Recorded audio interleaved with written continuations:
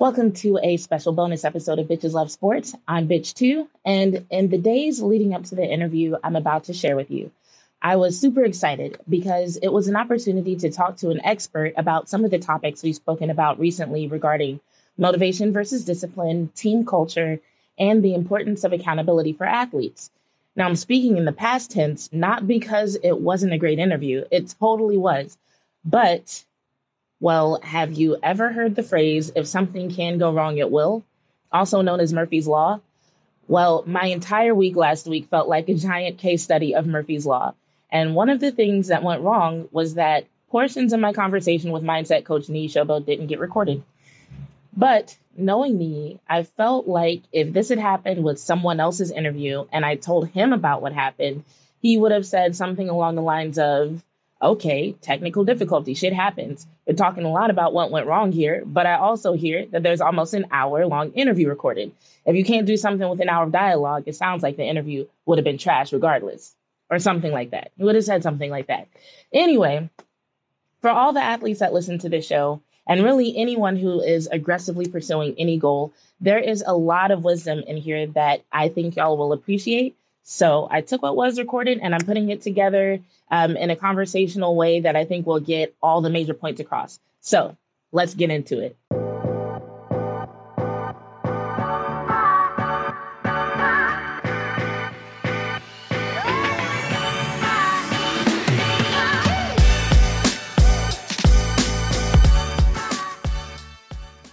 And when I got off the sideline, my coach screamed at me. Coach Payton, great coach. He lit up into me. He really, really let me know how he felt about me and my mistake. And he cut pretty deep. I had never had a coach talk to me like that before. And I remember going into halftime. It was just before halftime, going into halftime, and I was struggling. I was struggling. Like, I did not really rebound very well from that in that game. So let's analyze that situation, right? The event was the coach yelling at me.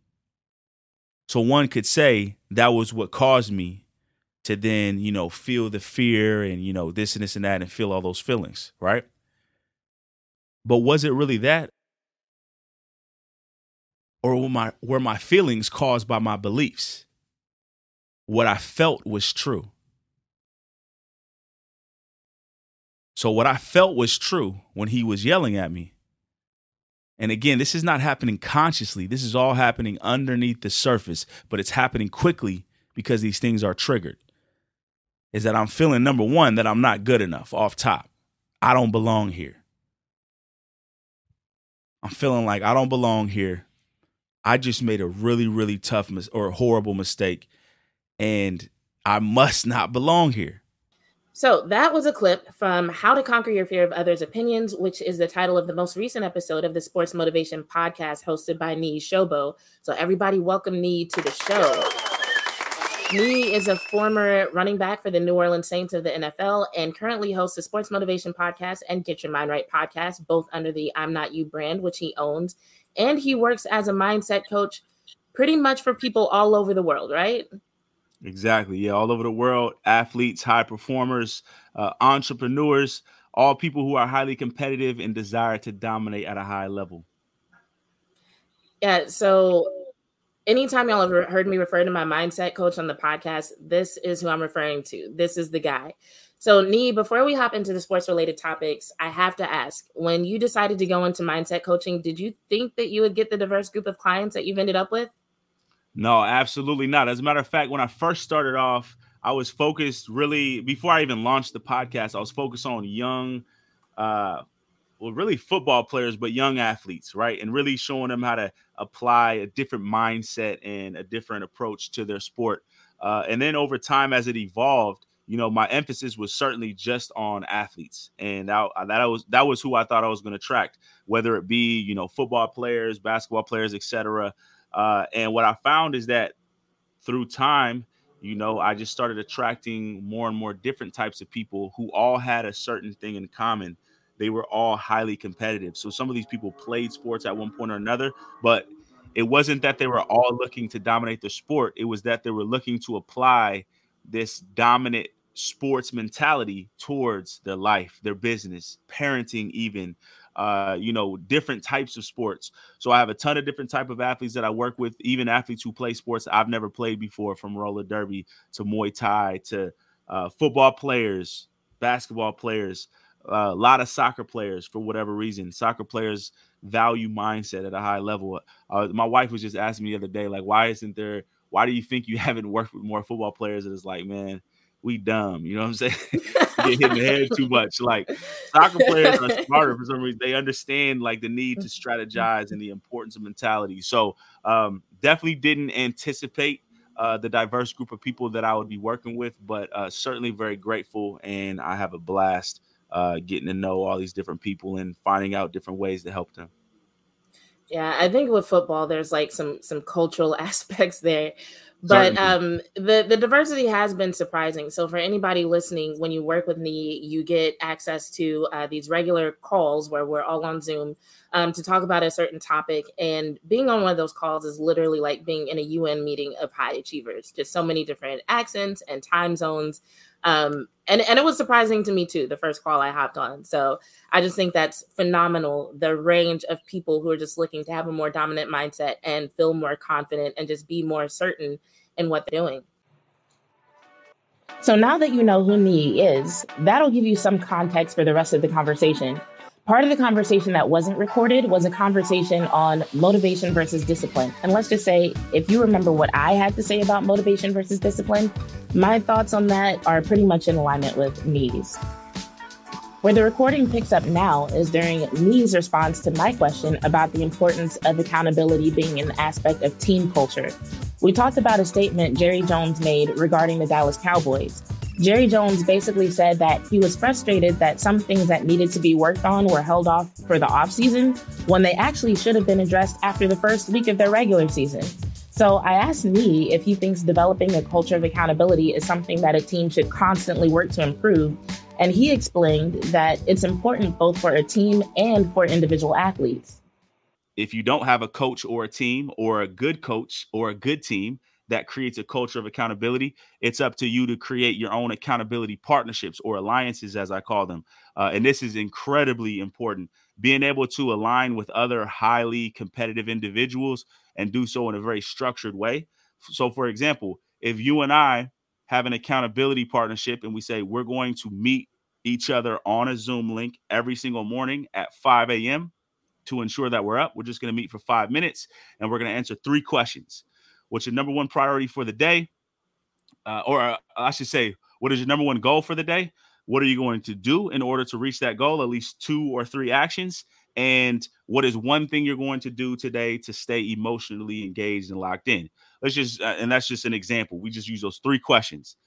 How much more likely am I going to wake up knowing that Jazz is going to be there as well? Right. So you're engaging positive peer pressure. You're utilizing pressure, which is going to engage you and get you to actually do what needs to be done. And then if you're doing that, along with having systems in place, you're just making it a lot more difficult for you to talk yourself out of things. And then, of course, once you do that over a long periods of time, you've now developed habits and now it becomes easier, right? Look at a Tom Brady who 20 plus years in the league, and the way that he structures his offseason, he's been doing it for so long, it's not that difficult for him. Now, I'm sure that he comes up against resistance just like you and I, but of course he has several layers of accountability, from the clarity of what needs to be done to the coaches, to the timing, to where he lives, his environment set up a certain way. So there's a lot of layers of accountability. And I go over this in depth in Killer Instinct, you know this, but ultimately you can't leave it to and because we all have our own patterns. Some of us tell ourselves how great we are. Some of us beat ourselves up so much that we just are discouraged and we quit. There's all sorts of, little tactics that we have to avoid the pain of growth. So systems and accountability is crucial. The pain of growth. I'm glad that you mentioned that. So do you think that growth always comes with a certain level of pain or discomfort? Absolutely. In my experience, at least. And I have yet to experience any sort of growth results, any result worth having, like actually like that I was excited about having, that didn't come with some level of either sacrifice, discomfort, physical pain, emotional pain in the form of doubt, insecurity,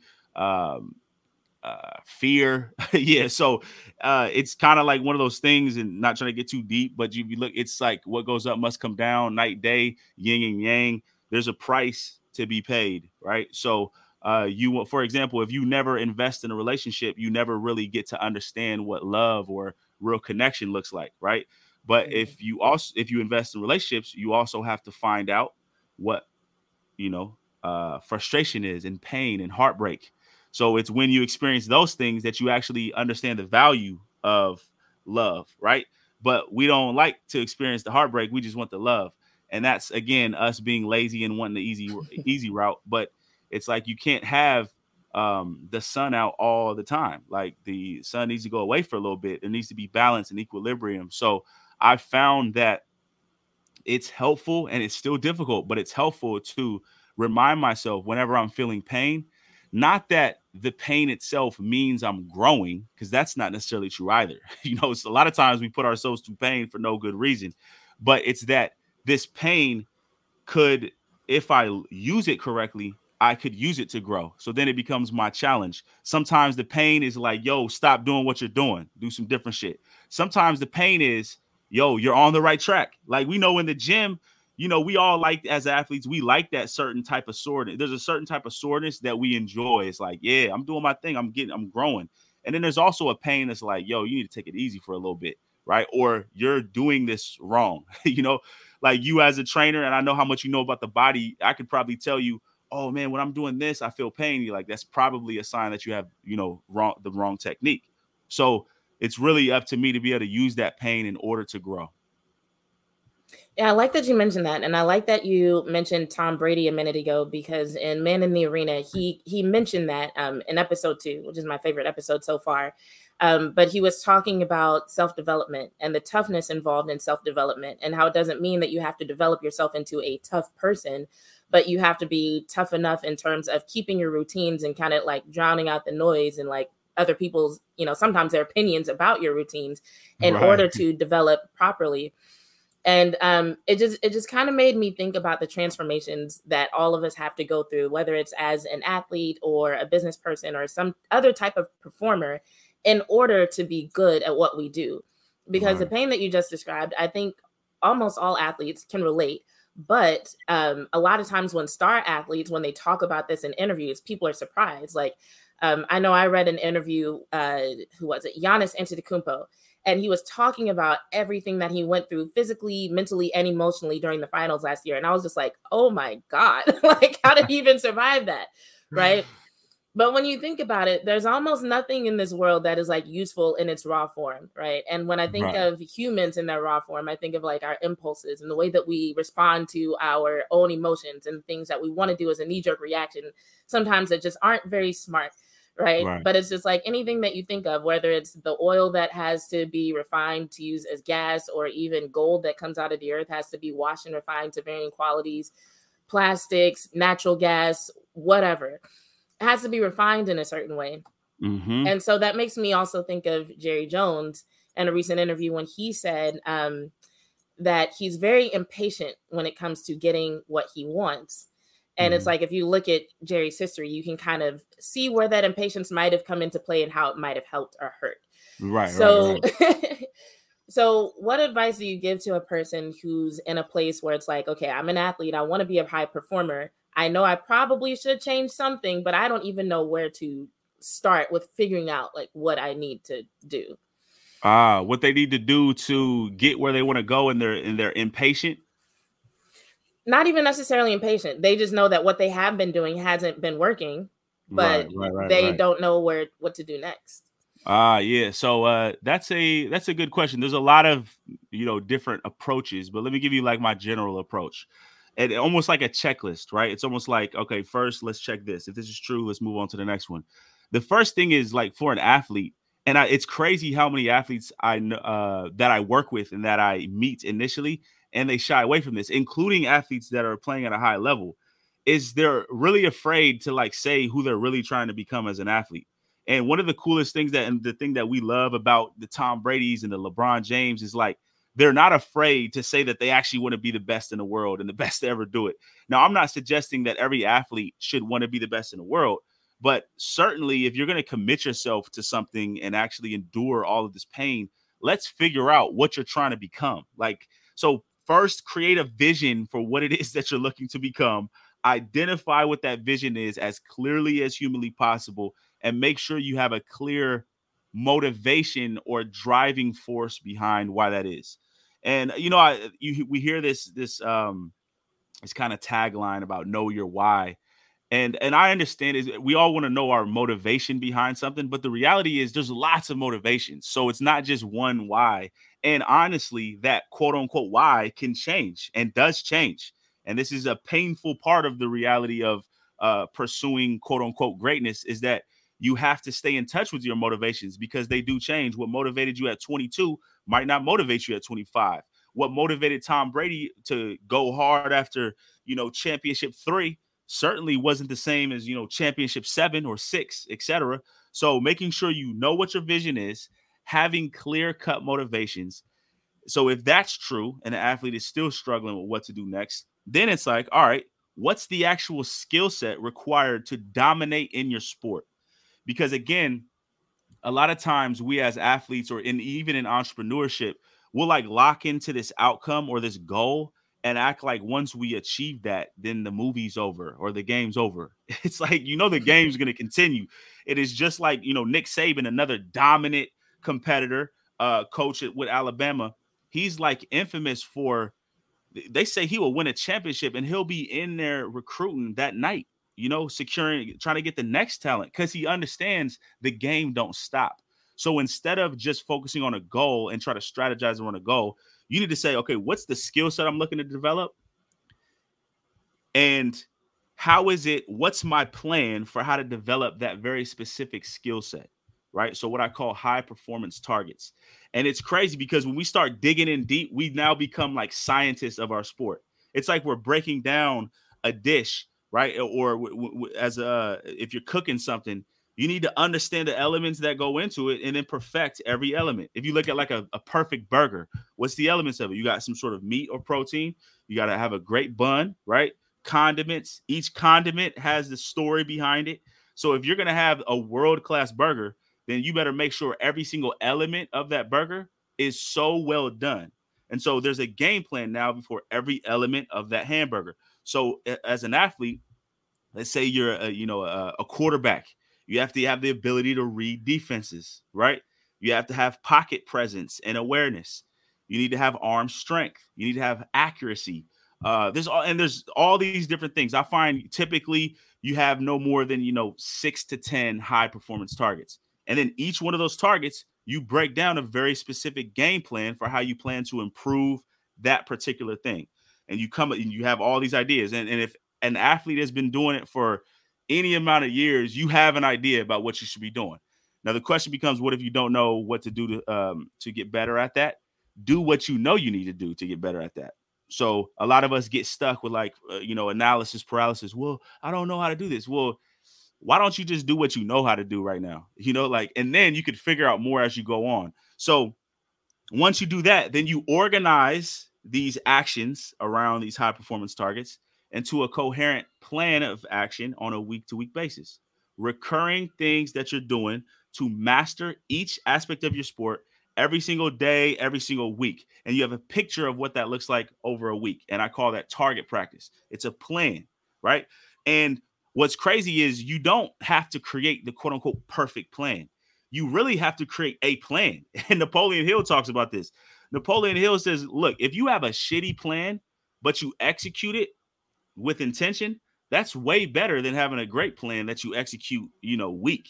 So you don't have to have the best plan, but what you do need to do is go hard. And I always think back when I was in high school and I loved football and I really loved football. I wanted to get better. And unfortunately, I don't even want to say unfortunately, but I played on a shitty high school team and, like the type of team where the head coach is like the science teacher, you know what I mean? Like, and they don't know anything about football. They're just doing their best. And I had no idea what to do. But I love the sport so much and I had such high levels of motivation. I just started making shit up. So I would just do my own drills after practice. And I literally, one day I remember I was literally running back and forth, just doing zigzags. Because it was like, all right, I know I'm a running back. I need to be able to make cuts. So I was just doing zigzags. And sure enough, I was getting tired and I was, zigzagging. And that is a starting point. Like when I was in college, I was actually the same. When I was a freshman at Oregon State, one of the things that I struggled with, because I moved from fullback to tailback, they wanted me to play tailback. And I wasn't really that good at making those like, foot in the ground cuts, just like bow, right? And Adrian Peterson was at Oklahoma at that time, and he was my same age. I think he was maybe like 1 year younger. And I don't know if you remember when Adrian Peterson was at Oklahoma, but this dude was a beast. Like, we all knew. I mean, anybody watching was like, yo, this dude is about to be special for a lot of years. We had not seen anyone run with the level of anger and just power as this dude was running with. And I remember I was like, oh, shit, look how he makes those cuts. Just stick the foot in the ground. And that was one thing that I needed to work on. So what I do in the summer, I literally created what I call the AP drill. So what I would do is I would just take cones and those little bags, and I would just set up obstacles, and I would literally just do moves. I would act like I'm running a stretch play to the left, and I'll stick my foot in the ground there. Boom, jump cut there. Boom, spin there. Stiff arm, right? And then sprint. And it's crazy. I just made that shit up. Just common sense, just baseline awareness. And then, of course, then that leads to confidence. And then next thing you know, I'm in practice and I'm hitting that move. I'm like, oh, shit.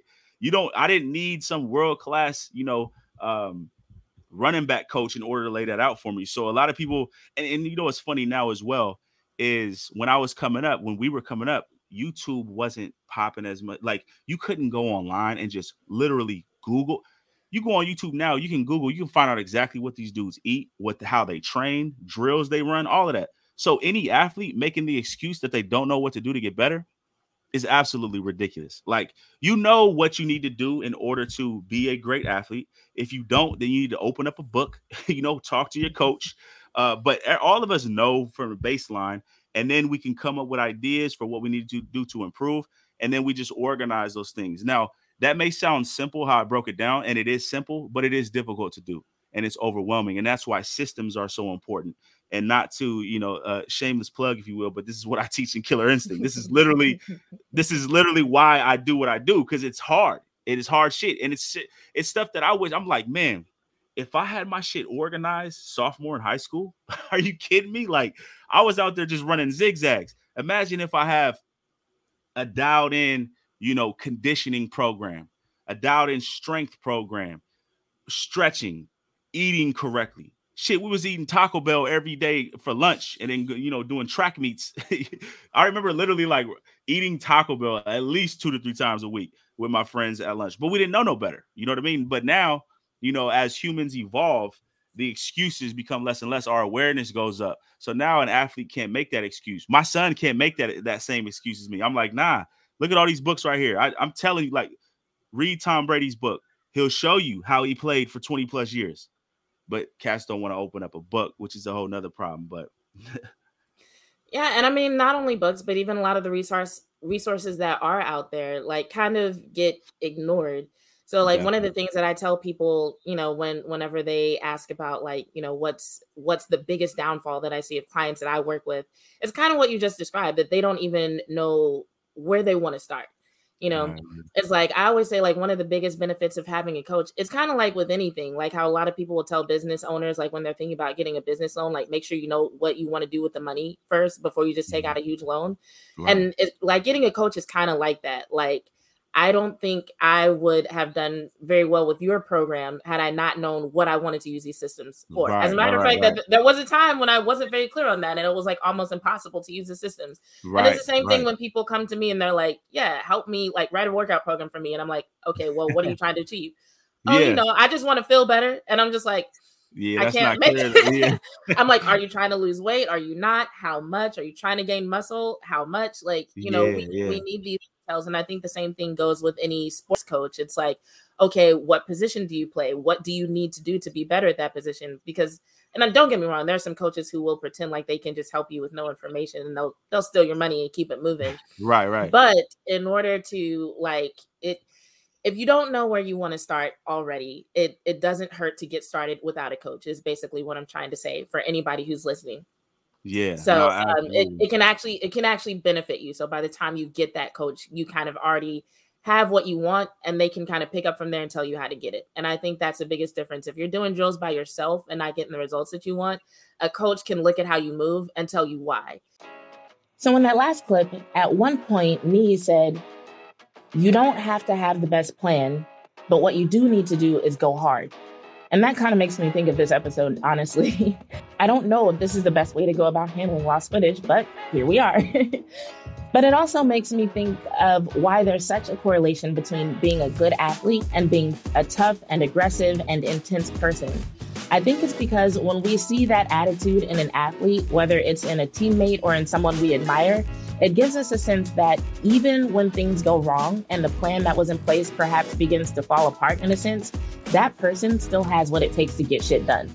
Even without the best plan, that person is going to come up with something and they're going to go hard. And on some level, we know that that attitude is important to achieving success. And that brings us to coaching. With me being a former member of the New Orleans Saints, of course I was going to find a reason to discuss Sean Payton. I want to talk a little bit about Sean Payton. So in your podcast, like, stories about Sean Payton come up a few times. And what was interesting to me when he retired recently was that, like, just all these people had like these, happy, loving stories about him. Even Jerry Jones had a story from when he was a coordinator for Dallas about him being this fun-loving guy. You see these videos of him being a fun-loving guy. Everybody in the city of New Orleans talking about how much he means to them. And even him, sitting there smiling, talking about how he's going to miss his friends and people he works with in New Orleans.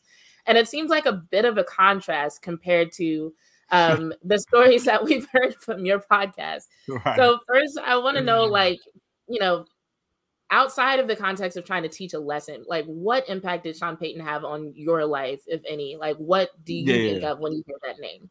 No, definitely, man. And there's the one of the realities of sports. It is the thing that, again, it's unfortunate that the media, or like even social media, how it works, we just want to see like we tend to over romanticize things and not see like the reality. Like when you look at Tom Brady, right, and you hear the stories about Tom Brady, you hear great things, but you know what you also hear when you talk to people who actually played with him is how intense he was.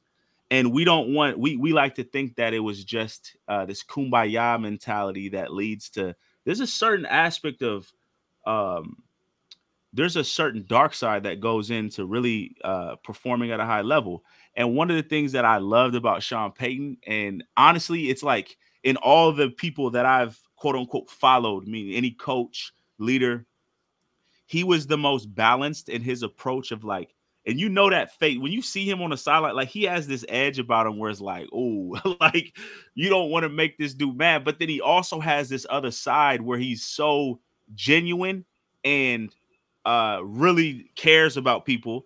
And I don't want to call it a quote unquote soft side, but it's a balance. Like you wanted to do well for him and you didn't want to be in his doghouse, but you also were motivated. It wasn't just pure fear, if that makes sense. So I've always appreciated his balance. Like when I was a rookie, I was one of 18 rookie free agents, right? So you don't expect to be there. I mean, obviously I expected to be there, but rookie free agents know that like any day, like you out of here, you know what I'm saying? So you just trying to be in the league and you don't really expect to be acknowledged from the head coach and really for them to even know who you are. When I was at Oregon State, and I won't say the name, although you could Google and find out who the head coach was there when I was there, but the head coach at Oregon State when I was there, I remember he would walk right past me in the hallway, and not say anything when I said hi to him. I'm like, who does that? Like, I'm a player on your team. Like, you just didn't even look at me, but Sean Payton was a dude who actually took time to talk to you and ask you how you're doing and genuinely. And when I actually made the team, he allowed me. My son was born on the night of our last preseason game against Miami. And I remember I had a great game. I was so excited to go back and see my son. It was almost like I didn't even care if I made the team or not. And I balled out. And he told me the next day, he's like, look, I haven't seen the film yet, but I heard you you have a spot on this team. Like, meaning I was hitting people so hard. He's like, I heard you. You got a spot. We're going to find a spot for you on this team. And he flew me back, paid for my flight, flew me back to Portland so I could be with my son, allowed me to miss, I think, 2 days of practice, flew me back. And ever since then, he would always check in with me, like, how's mama doing? How's your son doing? All this. And it was, and again, you know, a lot of people just checking boxes and things, but he had a very, very, and we've seen the videos of him dancing in the locker room, shit like that. Like, he's just a coach that you want to do really well for. You don't want him on your ass either. And his preparation, you trust him. You know, when you have a coach where you just feel comfortable because you know that we're prepared because you trust their level of intensity. He was someone who, without saying it all the time, you knew what his values were as a coach. And it's crazy because I was reflecting on it when he did retire. And I was just thinking, I watched a little Netflix movie that they have on him as well. And like, there's certain things that he valued without saying it all the time. You just knew because of the way that he approached everything, right? From toughness. He valued a certain amount of toughness. And that showed up when we would randomly do live goal line, drills just on a random Thursday, when most players or most coaches would want to keep players healthy and try to, he was unapologetic about that. And then he also had this kind of sporadic, kind of cliche leadership things that he would do, but they just worked. Like, you ever been led and been on a team and you kind of see through some of the shit that is like, oh, they're bringing in donuts for everyone today. Oh, they're trying to, or team building. But he would do shit like that. And it actually worked. It was like perfect timing, So I feel like he had a good pulse on his team. He was a great communicator. I mean, I would think about like the things that he did to kind of, quote, get us motivated from, we're playing Oakland, and he brought in Ronnie Lott to talk to us. And I'm telling you, this was the year that the Saints won the Super Bowl. I was on the team that year. I got released in the middle of the year. And I remember so vividly, we're in the hotel room. Ronnie Lott, and you guys don't know who he is. He's safety for, I think, the Raiders as well as the Niners. Legendary, like one of the toughest dudes ever, like safety. That was just a monster. And he was like, yo, I feel something special in this room. And it was like quiet. He was like, yo, this right here, what y'all got right here, like, this is for real. And I swear to you, everyone was looking around at each other like, yo, we about to win the fucking Super Bowl this year. You know what I'm saying? Like, and it was that early, and how much he would talk about that, but he wouldn't overbeat that. There was a heavy emphasis on process, on being prepared. So I know I said a lot there, but he had a huge impact on me, just in terms of, he actually is the type of coach and leader that I want to be. I have a certain edge to me, but I don't want people, I don't want to lead just through fear. I also want to have that soft and compassionate side and be able to connect with people. And of course, his commitment to excellence and preparing under pressure, and his ability to apply pressure to the process in a way that actually led to results. And so I always think about that. He had a huge impact on that for me. Yeah, it'll be interesting to see who they find to fill those shoes. Because, right, I mean, between him being gone and the Saints being $71 million over the salary cap, we're looking at another really tough season. They might have to call you, as a matter of fact. That would be crazy. This coach in here who needs some mindset work. He's pretty stressed right now. But as far as coaching and leadership goes, like, I agree, like, that to be able to find that balance is something that I myself aspire to. Like, I play roller derby right now, and like, I don't know how much longer I'll be a skater, but it's like, I love coaching, but dealing with people in a way, like, and you can see this in like various industries, getting people to change their behavior is literally one of the hardest things to do, especially to do it in a way where they'll actually like make a consistent change and like stick to the change. And I remember one of the podcast episodes of yours that I listened to that like really made me change my philosophy around leadership. It was the one, I can't think of the name of it. I think it was like how to get your teammates to stop slacking or to step their game up. I think it was. I think it was like how to get your teammates to step their game up. And I put that episode on and I was like, yes, tell me how to get these lazy people to work harder. Like, they soft, like they need help.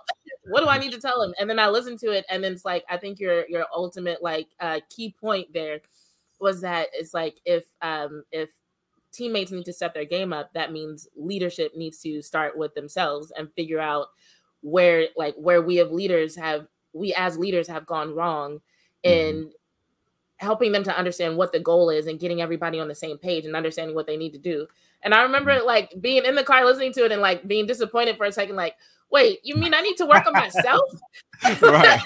Like, this is so unfair. But it turned out to be true. Like I've had to do a lot of work since then, still doing work, just figuring out like, okay, how do I connect with people? Like, how do I get them to trust me enough to be honest about what they want, what their goals are? How do I get them to trust me enough to get them to understand that like we might have to take a different approach to something that they've been doing for 6 years before they transfer to this team, et cetera, you know? So on that note, I think like outside of that, when it comes to like things like mindset, motivation, discipline, we often think about it on an individual level. But one of the things that Sean Payton talked about in his retirement press conference was he talked about the importance of an entire team being on the same page. Right. So how does a person, whether they have like a title or not, a person who maybe has been doing a lot of personal work on their own mindset and on their own systems and being more disciplined and more consistent, how would you recommend that a person go about like sharing those concepts with their teammates or working to get their team on the same page? Yeah, that's a great question. And there's some differences I found in what type of team you're leading, right? There's a difference between, like, I personally find a lot of parallels between, you know, sports teams and even like leading a family. However, there are some differences as well, right? Just like business, family, etc. But I'll tell you one thing that is true, no matter what team you're leading. And there's a great book by Bill Parcells. I can't remember the name of it, but if you Google it, you'll find it. And Bill Parcells is actually, I'm pretty sure Sean Payton came from the Bill Parcells coaching tree. And Parcells was a Cowboys coach as well. And in the first chapter, what he says is the importance of having a philosophy, meaning if you're a leader and you don't know what your philosophy is around the sport, the business, whatever, and what your general, and what I mean by philosophy, and I know that's a vague word, is where you want to go, your ideas about how to get there, what's most important about how you get there, right? Those are just some basic things, like what's most important. Like, for example, if you showed me your closet and like your wardrobe, you have a philosophy. It's like, yo, like I want to make sure this, and this, I got this, etc. Like everyone has philosophies around things that are important to them. And what Bill Parcells was saying is that coaches who fail, they don't have a clear philosophy. So how could you get someone on board with a philosophy that you don't even know how to articulate and you don't know yourself? Because what we do know is one of the most important elements of any leader is a sense of conviction, a sense of belief in their philosophy. Because what you're doing when you're motivating other people is you're transferring belief. But if I don't believe heavily in something, I can't get you to do that because not only do I not know how to explain it, the feeling is not being transferred. So when you see leaders like Sean Payton, Bill Belichick, whoever, even the coaches who shout a lot, right? It doesn't matter their style. What you do see is a sense of conviction. So any leader needs to identify what their philosophy is, and they need to make sure that the philosophy represents who they are. And that's another mistake that Bill Parcells was saying that coaches make. They just pick pieces from other people's philosophy and do it like this. You have to have self-awareness and know how you want to do shit and be unapologetic about it. That's why when you see a Bill Belichick, who's the greatest coach of all time, he has a way of doing things. And yeah, a lot of people have some problems. There's even been some players who played with him that go and talk shit later, but he's not losing any sleep over that. It's like, yo, this is how we do shit here.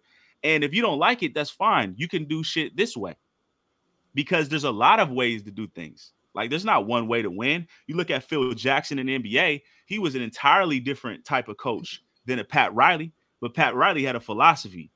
Phil Jackson had a philosophy and he believed in that philosophy.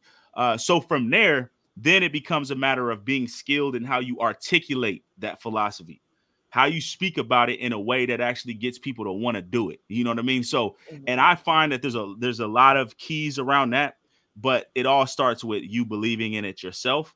And then what I think is even more important than how you say it is what systems you set up to support it, right? There's a great example from Bill Walsh, who is also incredible leader, coach of the Niners in the 80s. He has a great book called The Score Takes Care of Itself. So he wasn't someone who was going to go in there and, have the biggest speeches and this and this and that, but he had a philosophy, that's for sure. He had his shit laid out, thick ass notebook like this. He'd get it to you the first day, first meeting, slap it on your desk, blow. 4-hour meeting right after that. Imagine some players yawning, whatever. Get out of here, man.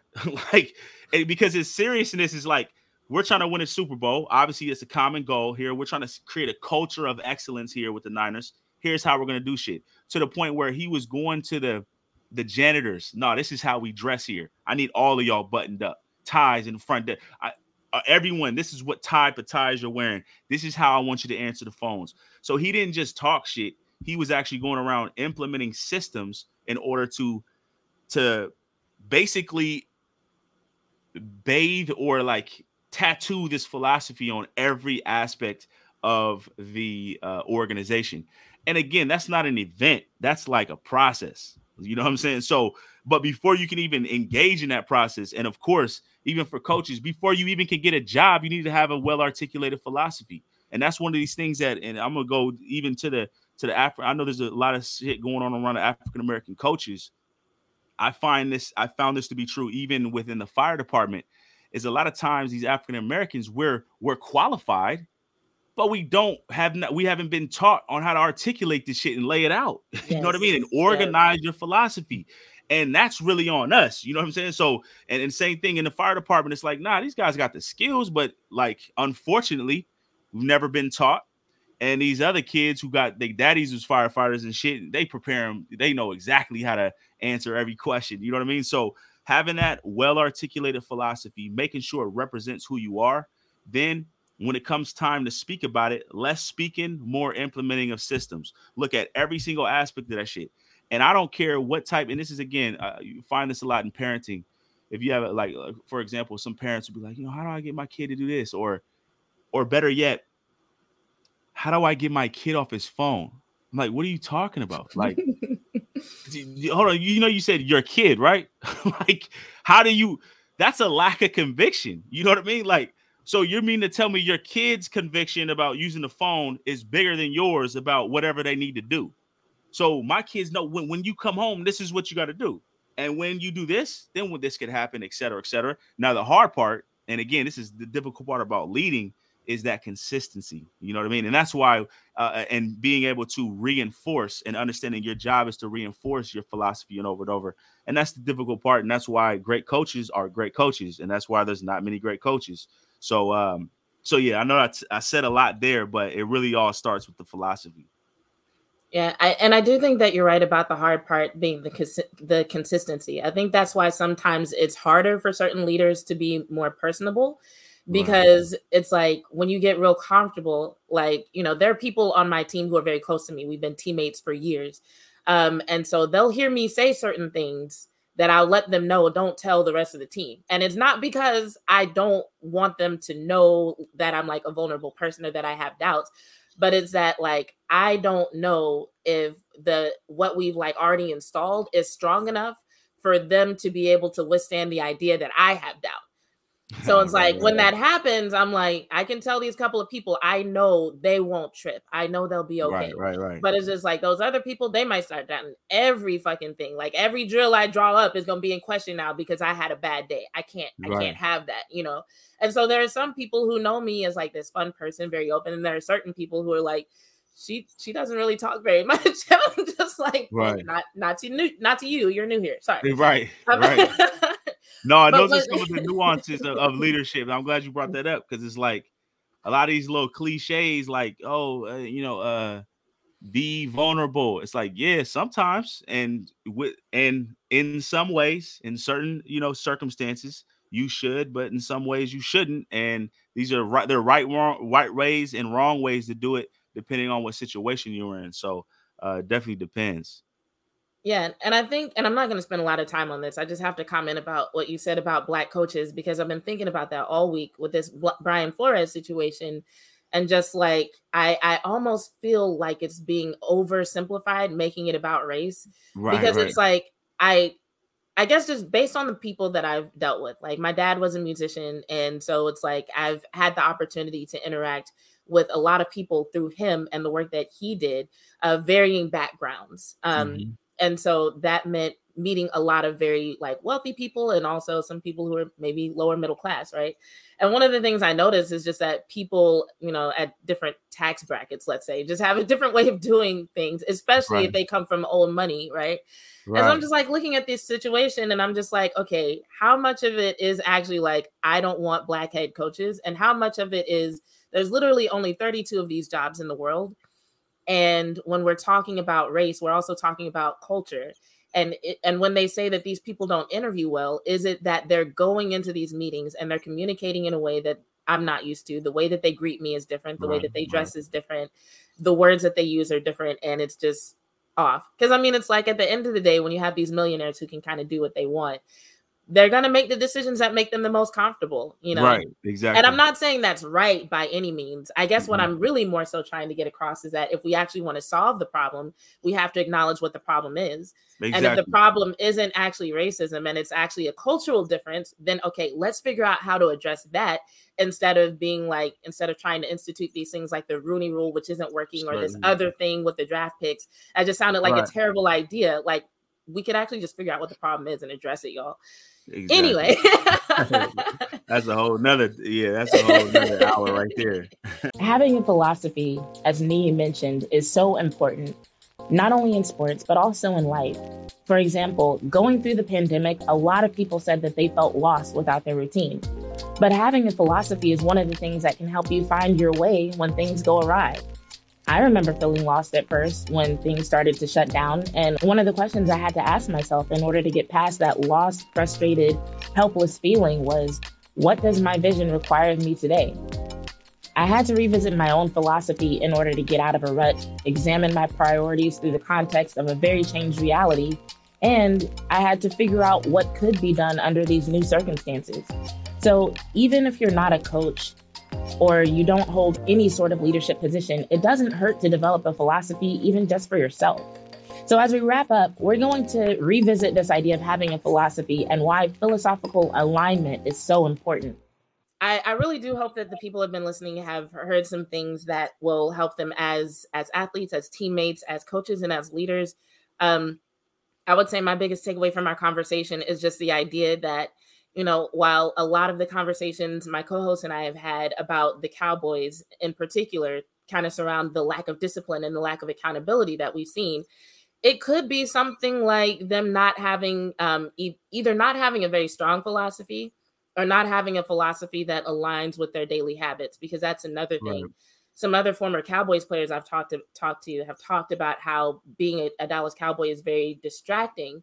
And they're talking about like all the media obligations and things of that nature. And as you were talking, it just kind of made me think about the fact that, like, well, if they're doing all that, are they finding themselves with a lack of time or a lack of energy or maybe even a lack of mental bandwidth to do the extra things that they need to do? You know, and so it just kind of makes me wonder, like, okay, like maybe they do lose a game. And at first they're thinking like, okay, I need to do X, Y, Z. But then before you know it, they're caught up in commercial shoots and radio interviews. And it's like, yes, all those things are great. And they help make Jerry Jones a lot of money. But it's like, Jerry, if what you really want is a Super Bowl, maybe you need to like help your coaches set up a structure that facilitates that and do like less interviews, more film watching. Like when Micah Parsons had like he was being mentored for a while by DeMarcus Ware. And there was like this interview in USA Today talking about their interactions, you know, and just all the things that Micah was as a rookie able to pick up from somebody like DeMarcus Ware. But it's like, you also don't see Micah doing a lot of interviews and stuff, you know? And so maybe like systems that facilitate that a little bit more, like if players aren't doing it themselves, like maybe arrange it a little bit more. I don't know. Just a thought.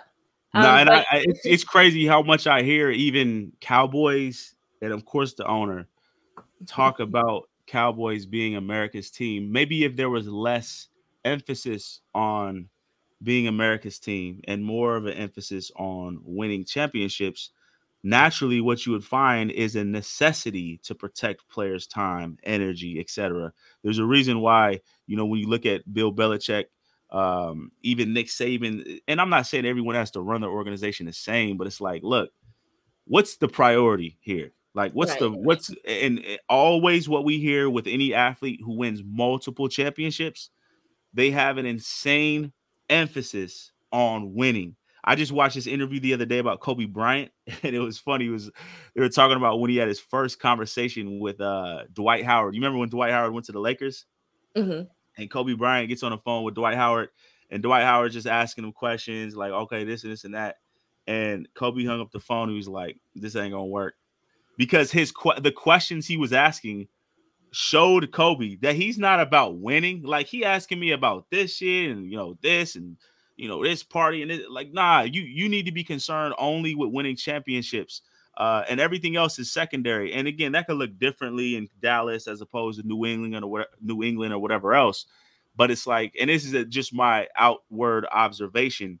When I even hear the Dallas players, I've heard Dak Prescott talk about, oh, we America's team. Nah, that's not what needs to be talked about or even thought about. It needs to be like, what is our process? How is our process set up in order for us to win and win consecutively? So yeah. And that was one of the things that we talked about, was just like listening to Dak's interviews. We were like, we're so disappointed in the lack of accountability. Because I don't know if you listened to the one link I sent you, but I was comparing Dak Prescott to Micah Parsons. And I was talking about how we've seen consistency in Micah Parsons' performance. So when he says certain things in an interview, we believe him. But then when Dak made his comment about like, oh, I don't need to do anything differently to adjust to the pressure, we were kind of like, well, you might want to, because out of all your press conferences, we've never heard you ever explain the inconsistency. So like, we don't know what's happening in the locker room, but it doesn't sound like you're taking any accountability. And if you're not taking accountability, that means you're not doing anything about it. So right. But it's like, people ask the question, how are the Dallas Cowboys the most profitable sports franchise in the world, yet they haven't won a championship since like the 90s? And it's like, that's why. That's where their focus is. You can see it in what they produce, So is there anything you want to add before we close out? No, that's it. I've really enjoyed being on here. This is a very I enjoyed all the different ways and sort of angles that we took. This was a very fun conversation. And I think for me, just kind of like the overall theme in terms of what I'm feeling, even after we've talked, is the importance of applying pressure before it's necessary. Life is giving us pressure from all angles. Like, we can't get away from pressure, whether it's the pressure that Cowboys feel in Dallas, or the pressure that a rookie feels, in Seattle, or what. There's pressure all over the place. Wherever you go, you're going to feel pressure in your relationships. You're going to feel that sensation of pain around wanting to get somewhere and being aware that you're not there yet.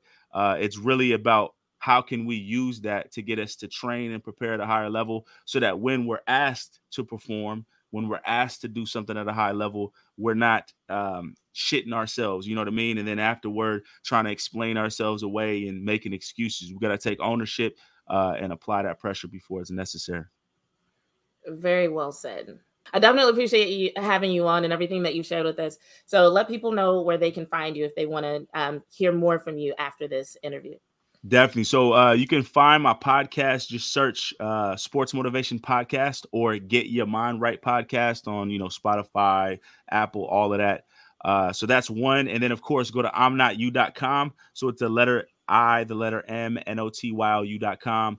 And if you go /KI, you can find out more about how to work with me and be a part of Killer Instinct, which is a very in-depth process, a system designed for high performers to show them how to very systematically dominate at a high level. So I'mNotYou.com /KI.